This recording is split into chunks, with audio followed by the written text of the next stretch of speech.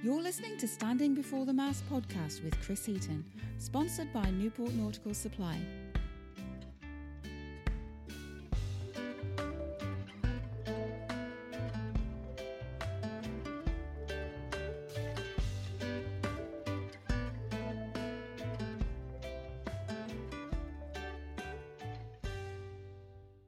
Hey folks, Chris Heaton here with the latest episode of Standing Before the Mast.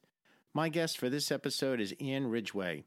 Ian, along with Casey Blum, are co-founders of the FUEL program. That's F-U-E-L. FUEL stands for Foundation for Underway Experimental Learning. At the center of the FUEL program is the topsail schooner Shenandoah. Shenandoah was conceived, designed, and built by Captain Robert Douglas, and she has a long history of providing memorable sailing experiences for thousands of people. Ian and Casey with the FUEL program look to continue that legacy. Led by Ian, Casey, and a team which includes captains, crew members, and voyage guides, Shenandoah now operates as a nonprofit educational sailing vessel. Here's a bit from their website about the FUEL program. FUEL helps young people learn to harness their energy while igniting sparks for learning and life in a novel, supportive, and stimulating environment. Ian and Casey both have extensive sailing experience as captains on the Shenandoah and Alabama. Ian has a degree in environmental studies and a U.S. Coast Guard 500-ton Ocean Master's license. I thank Ian for taking the time to meet with me in their office in Vineyard Haven on a beautiful, warm October afternoon. For more information, you can visit fuelprogram.org. That's FUELPROGRAM.org. I hope you enjoy our talk, and I'll be back at the end with some additional notes and links. Okay, Ian, welcome. Hi. Thanks for joining me. I'm here with Ian Ridgway, co-founder and executive director and captain of FUEL. What is FUEL? Well, FUEL stands for Foundation for Underway Experiential Learning. Bit of a mouthful, but it is a nonprofit organization that was formed for the purpose of giving youth life-changing experiences on board a sailing ship. How was it formed? How was FUEL formed? So in 2015, I started, kind of formulating the idea of creating this organization along with Casey Blum. And we, sort of were looking around at the existing programs in the, tall ship sailing world. And Casey has a tremendous amount of experience in outdoor education. And we felt that there was a little bit of room for growth in terms of the programming that existed in the sphere of outdoor education and, the potential for programming on board a tall ship. And so we created FUEL. The organization was officially created in 2017. That's when we got our tax-exempt status as a 501c3, and have been working, towards fulfilling the mission of FUEL ever since. And how are you funded? Is it completely from donations or the program itself? Yeah, we generate income through tuition from students participating in our program and through donations from individuals, families, foundations, businesses. I always associated the Shenandoah with the Black Dogs. Is it still part of that, or is it completely under your control now? Yeah, so Shenandoah actually even predates the Black Dog. The ship was designed and built by Captain Robert Douglas of Vineyard Haven, who had this vision for a mid-19th century sailing ship and had her built up in Maine in South Bristol in 1960s, and she was launched in 64. And he brought her down here to Vineyard Haven to do week-long cruises and, to bring people aboard this ship and expose them to really another way of life and a piece of our history. And the Black Dog formed in the 70s, and that brand sort of became, so big that they kind of rebranded Shenandoah as like one of the Black Dog tall ships. But she was donated to our organization in 2020, and that was part of a plan for a generational transition. as Captain Douglas was, reaching his 90s and interested in preserving the mission of Shenandoah. We came to them with a proposal about donating the ship to us because we believed we could get the program going again. And this was following the summer of COVID when everything was shut down. She needed major work, and we believed we could get the funding together to do that work and restart the programming.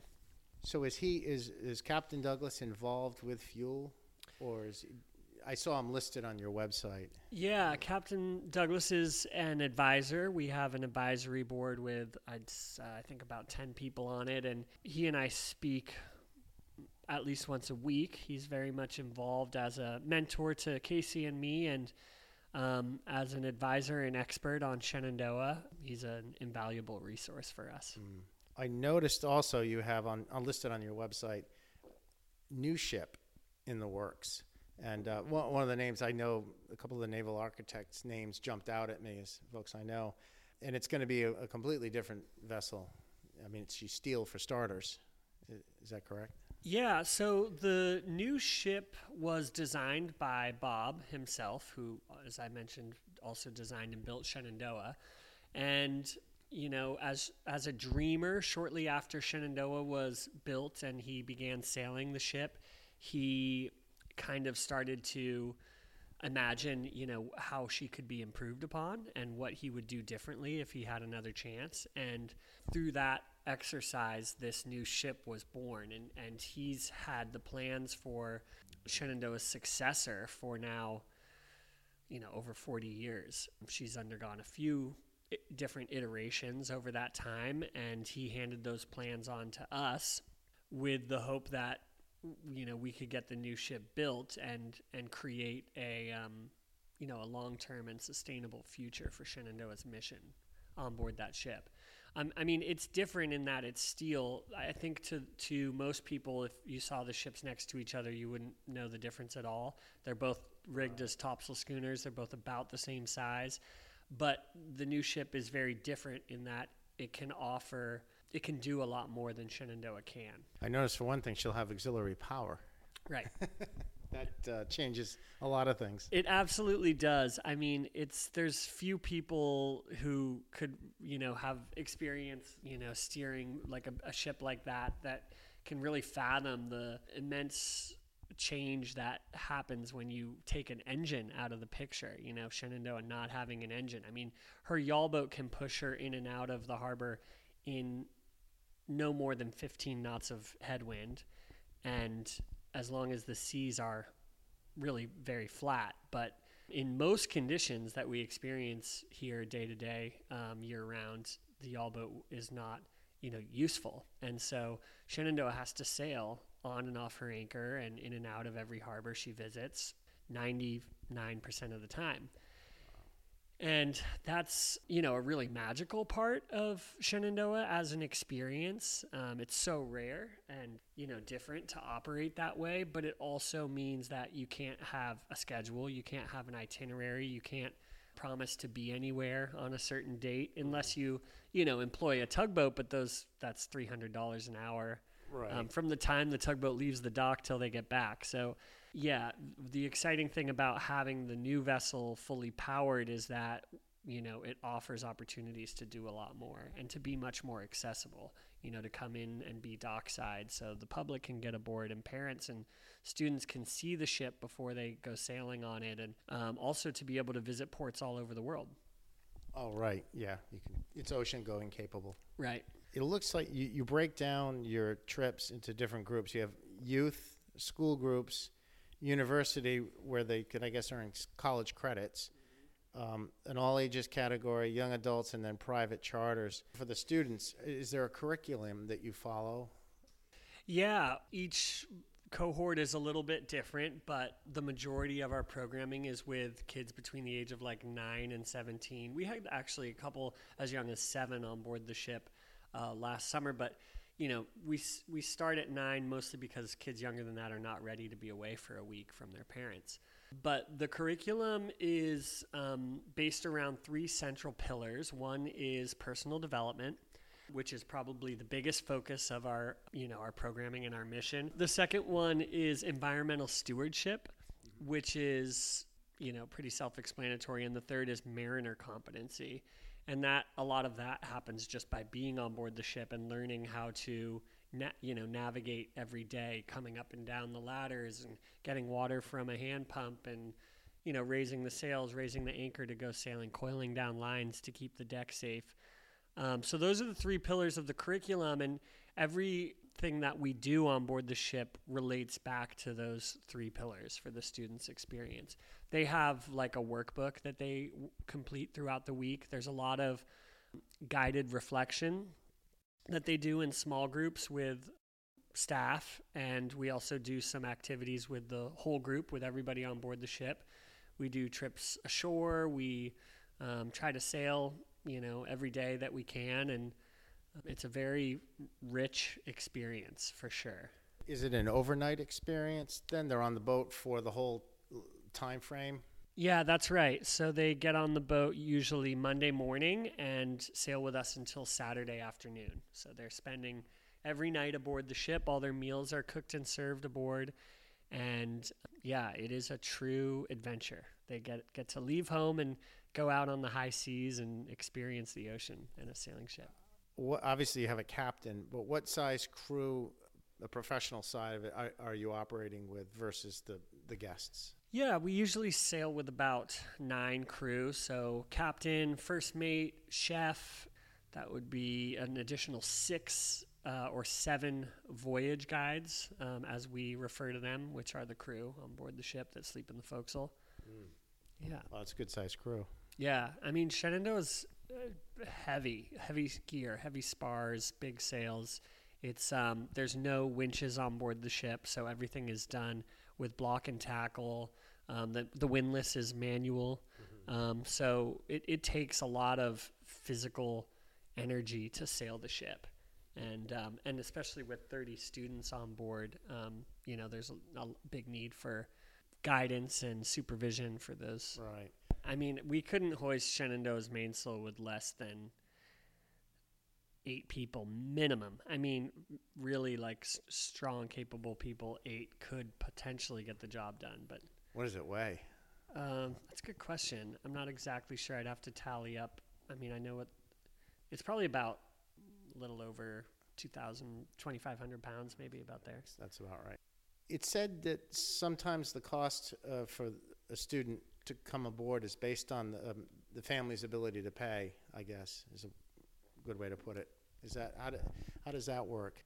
Yeah, so we just in 2022 introduced a sliding scale payment system, and so there's 6 price points and a sort of framework for families. The top price is the actual cost of the program. In other words, to have, what would the ship need to generate every week with 30 students? What would the cost per child be so that the ship could, break even and continue programming? So that's where we arrived at the top price, the actual cost. And then all the prices, the 5 price points below that, are discounts, which we're able to offer because of our ongoing, fundraising and constituents that make annual donations. So I think each year we give away about $250,000 in discounts, which allows families that can't pay at the top tier to still participate. And those prices are a framework. So you'll see, like at the bottom, it'll say, if your household earns between X income and Y income, this is you. And the next price up is a different income level. But those are just a framework. So we really encourage families, that we don't want the cost to be a barrier to anybody. Mm-hmm. We want everyone who wants to sail on the ship to be able to, and that's worked pretty well. I mean, we've given further discounts, below the tiers that we offer, and been able to make it work with every family so far. And I also saw that participants receive qualified sea time. Is that for everybody? So that if maybe somebody's older, is looking at getting their captain's license, they can they can count this time aboard. Yeah, and you just reminded me that I need to send out sea time letters for all our participants last summer. But yeah, the sea time is mostly to encourage students to think about maritime careers and help them understand how, you know, you would start on a path towards a maritime career, which is with sea time, so that you can obtain licenses. You know, ultimately it's up to the Coast Guard what sea time would qualify towards a license. But for students, you know, that are below 18, most likely that, you know, wouldn't count. But for those that are, since it is a training program, it most likely would. What are the expectations of participation once they're aboard? This isn't a cruise, even though they're paying for it, but how do you get that message across? Yeah, you know, we don't have too much trouble getting students to buy into the program and the experience and to help out and participate. That's sort of the nature of being on board a ship. I mean, there's so much work happening around you from the minute you get on board, with the crew loading up all the provisions for the week and getting the boat ready to sail. There's just always so much activity. And to be, you know, a passenger that's not participating at all, I think is usually kind of uncomfortable because there's just so much happening. So Right. People tend to lean into the experience, whether it's kids or adults. Generally, they want to help. They want to get involved. And so, yeah, I mean, I think although I've never tried specifically in our marketing to address that as like, you know, this is a hands-on experience, you're expected to help. I think it's sort of self-evident in what people see on board our website. Quick funny story though, we did have a student just this last summer say to Casey, the other co-founder of Fuel, and she was like, "Come on, we need to get all these lines coiled down. You know, we're sailing. It's time to help." And he said something like, "My parents didn't, or I didn't pay $1,300 to come out here and do chores." Ooh. And Casey's response was, "Actually, you did," which I think I will always remember because, yeah, like that is the experience, to get involved, to do hard work, to face new challenges, to learn new things. Like that's why you're here. Right. My wife's British, and I could see her saying that in reply. Yeah. That's a very direct Yeah. response. That is funny. I was going to ask you what the typical itinerary of a voyage might look like, but you sort of answered that earlier on when you said because of the nature of Shenandoah not having an auxiliary, you don't really have I suppose it's not very typical. Yeah, we don't have an itinerary where Monday night we're going to go here and then Tuesday night we're going to go there, and that's definitely challenging for people to wrap their heads around. Everyone's always curious because it's a sailing adventure. Where are you going to go? But the truth is we really don't know.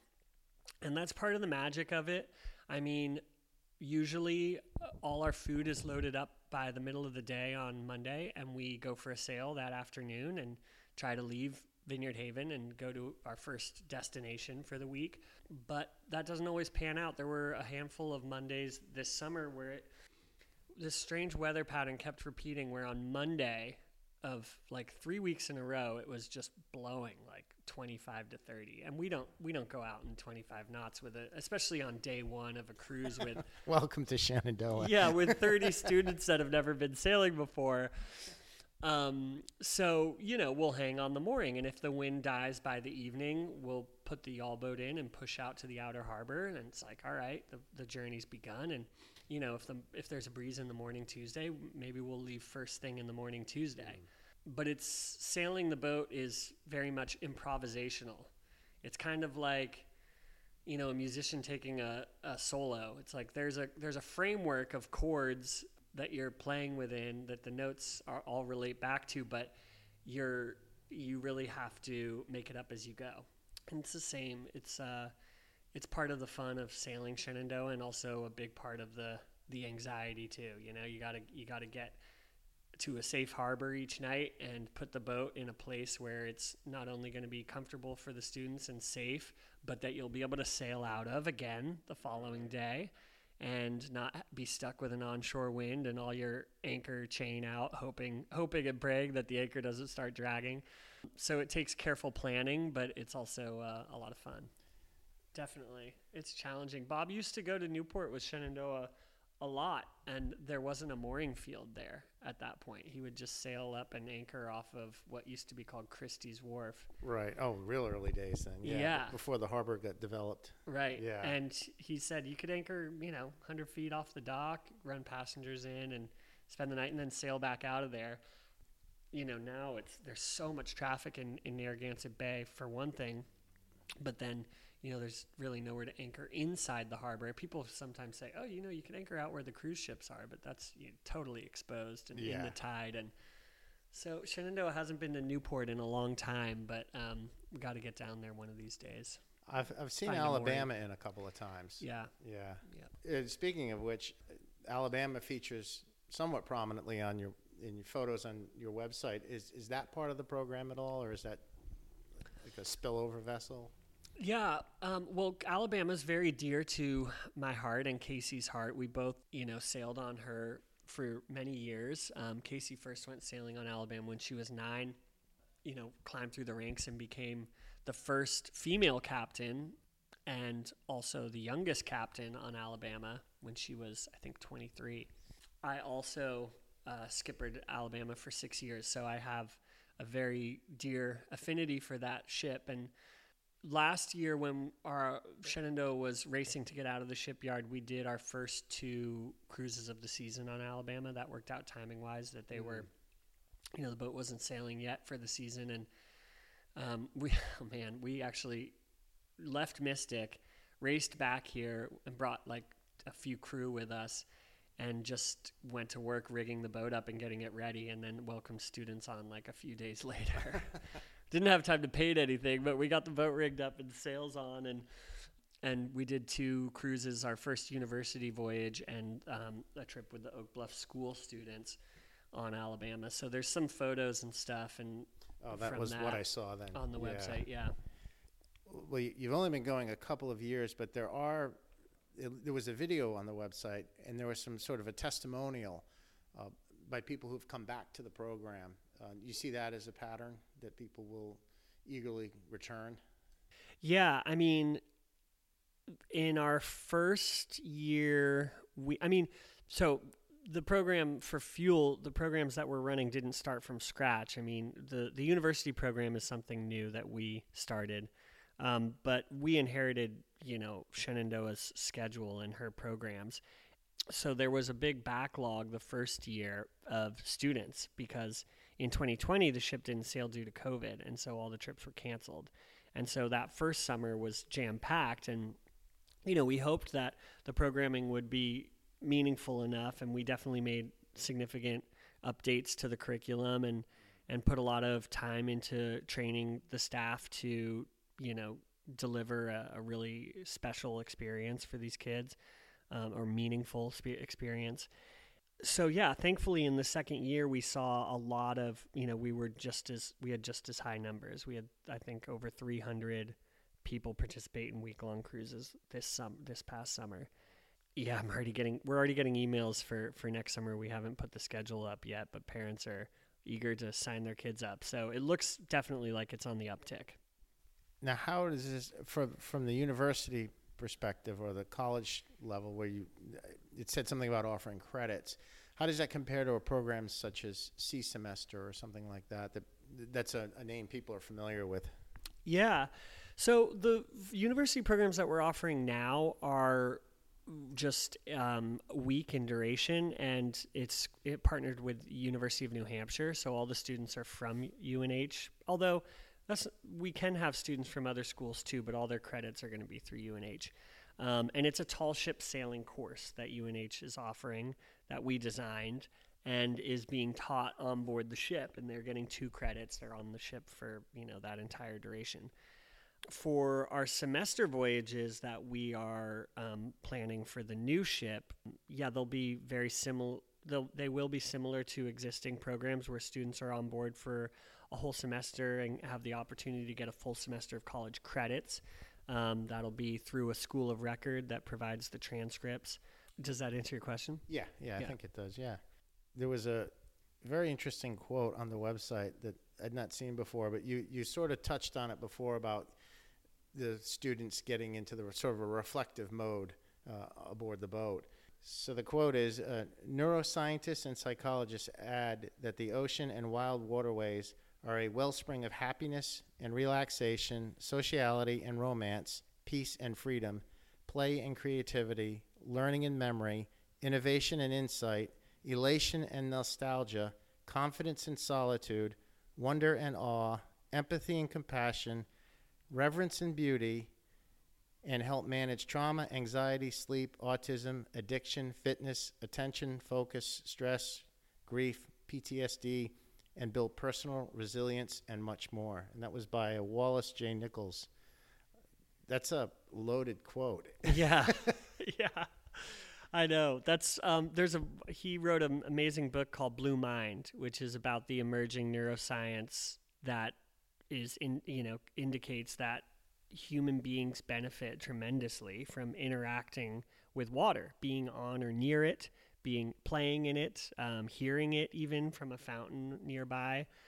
Yeah, there's more and more. I mean, the neuroscience field is very exciting. There's so much emerging new information about how our minds work, but it seems that being on the water is incredibly beneficial for people. And, it's one of those things that you hear that and you're not surprised. I mean, everybody enjoys like going to the beach or going to the lake, or, some people are afraid of the water. Not everybody enjoys actually being in a boat on the water, but even taking a bath or a shower, I mean, these are therapeutic like moments in our days, or times where we can reflect and,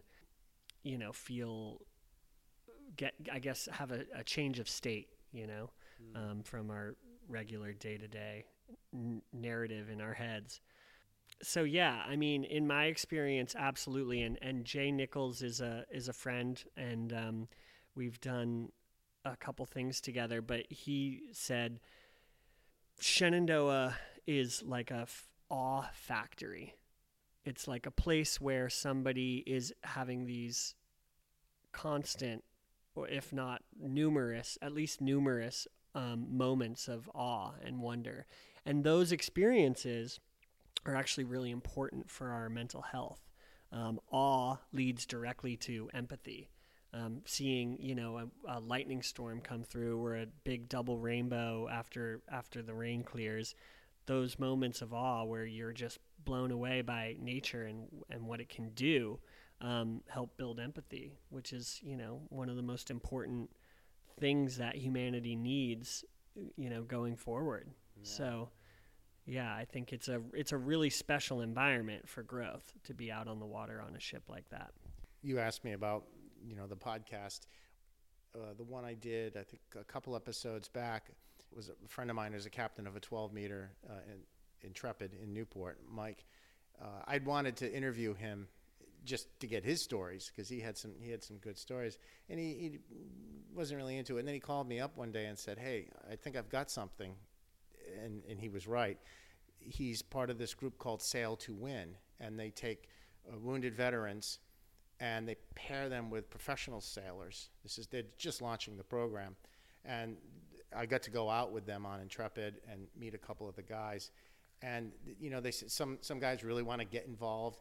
For other guys, just being on the boat, it really helps them, more so than some of the things that they've been trying on land. Yeah. So their goal is a little more aggressive. It's not just to get guys out on a boat and make them feel better. It's to go out and compete and win, which they talk about in the podcast. But it's amazing how much it's helped some of these folks. Yeah, I am definitely a believer.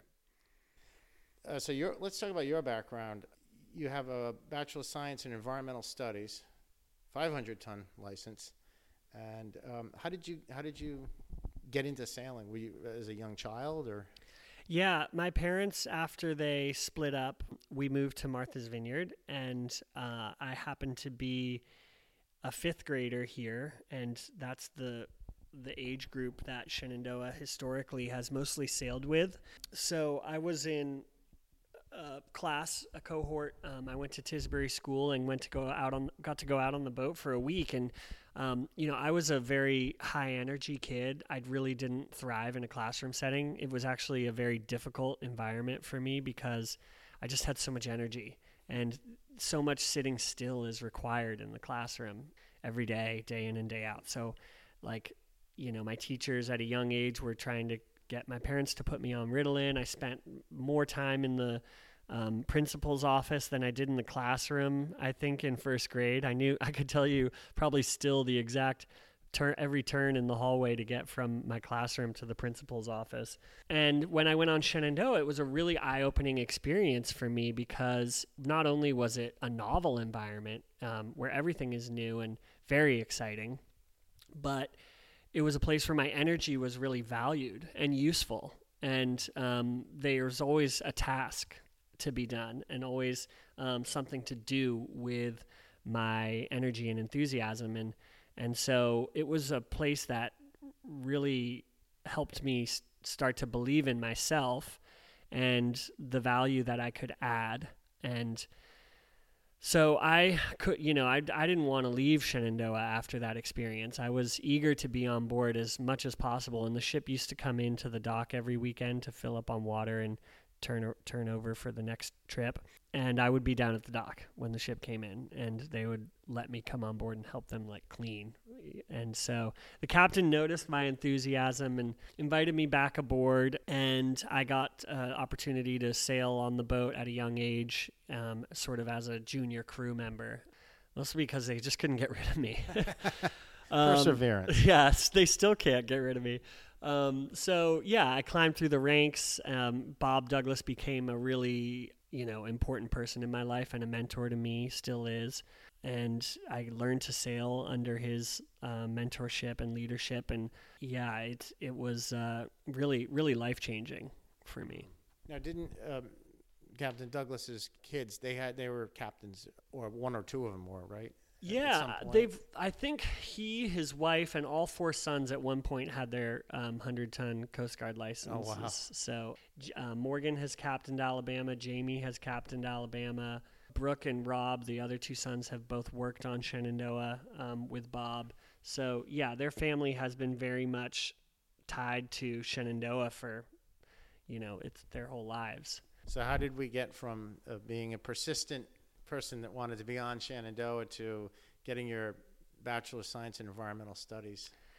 Well, I followed the traditional track. Once I became a teenager and started to gain more confidence on Shenandoah as a young officer on board the boat as like a bosun, and then my senior year of high school, I think I was the mate on Shenandoah.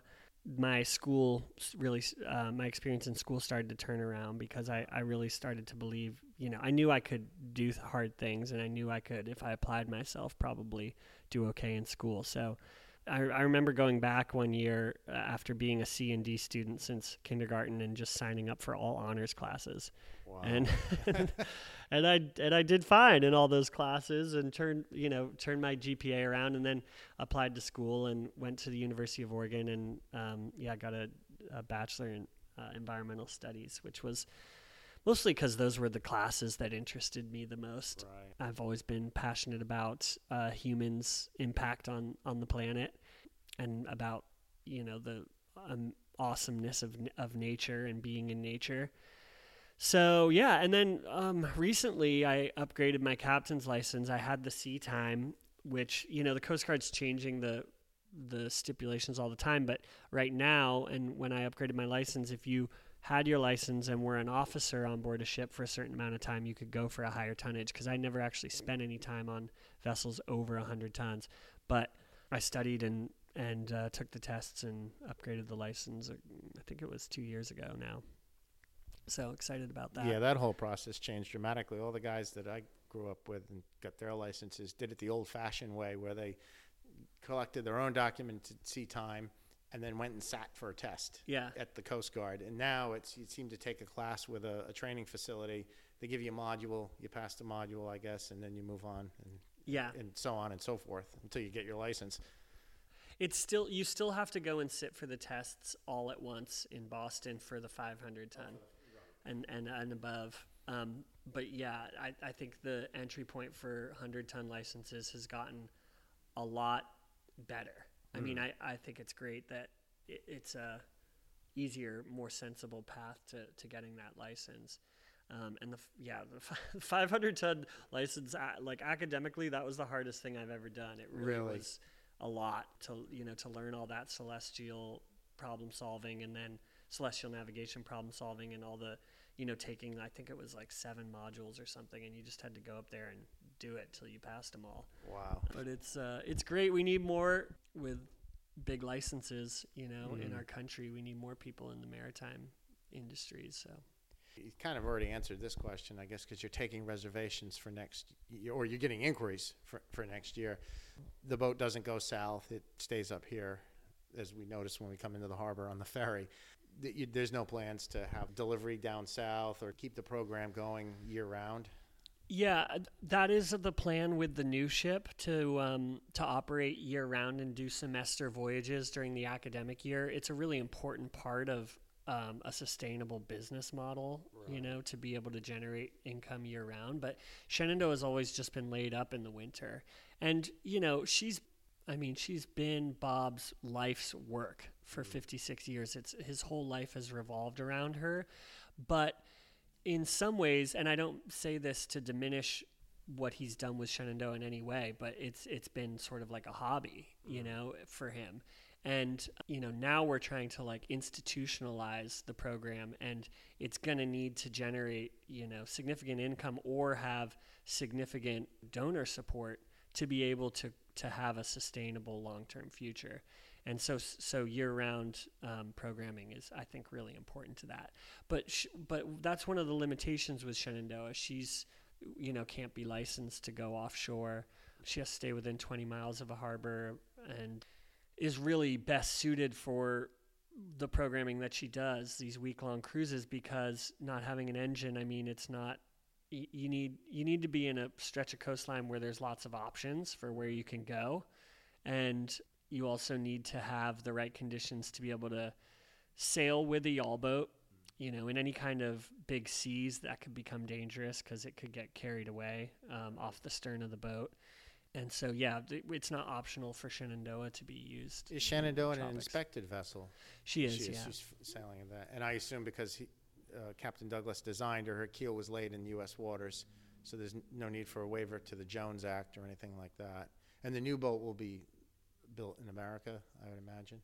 Not necessarily. We're actually looking at a shipyard in Nova Scotia that we like, but there is a special exception to the Jones Act for sailing school vessels, SSV, where they are actually allowed to be built out of the country and still operate as an American flagged vessel. So, we do have that opportunity to build elsewhere. The best resource for folks who want to learn more is your website, I imagine. Is that the best portal? Yeah, and some people jump on Instagram. That our Instagram is Fuel Program, but our website is fuelprogram.org. And there's pretty much, you should be able to find answers to any of your questions on our website, and if not, our contact information is there. So you can. I like that you had it looked like almost an alumni directory where you could, I don't know if you log in, but you could connect with someone that you may have sailed with in the past. That's a very unique feature. I wish more people would take advantage of it. Shenandoah has had such a long history and so many crew and so many passengers. We've estimated over 17,000 people have spent at least a week on board that ship. So if you've ever sailed on Shenandoah, please do visit the alumni tab on our website and fill in your information, because the goal is to connect people with their past shipmates. And we can do that because, as you'll see on the website, it'll ask what years you sailed on the boat and in what capacity. So it actually automatically categorizes everybody that fills out the form. And the whole point of that is to be able to, tap into this huge community and connect with our past shipmates. Yeah, that's a great idea. Thank you. Thanks again for your time. I really appreciate it. It's my pleasure. Really enjoyed this. That was my talk with Ian Ridgway, captain and co-founder of the Fuel Program. One thing that I wanted to reiterate, if you go to their website, that's fuel program.org. If you ever have sailed on the Shenandoah, Ian encourages you to go to the alumni tab and put in your information. That way you can connect with someone you may have sailed with at one point. The other thing I wanted to mention was there's a book that I happened to pick up before I left the island called My Shenandoah by Douglas Cabral. I started reading it right away, and I can highly recommend it.